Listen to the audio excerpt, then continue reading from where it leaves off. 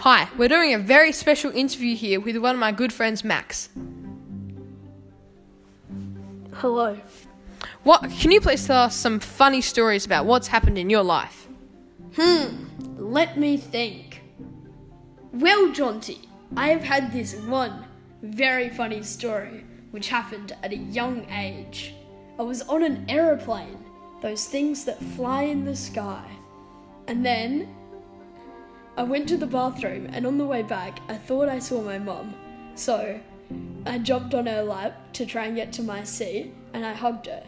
Little did I know, that wasn't my mum. My mum was sitting about 3 rows further down. That was a very awkward time. Goodbye. Thank you for the interview. What happened next?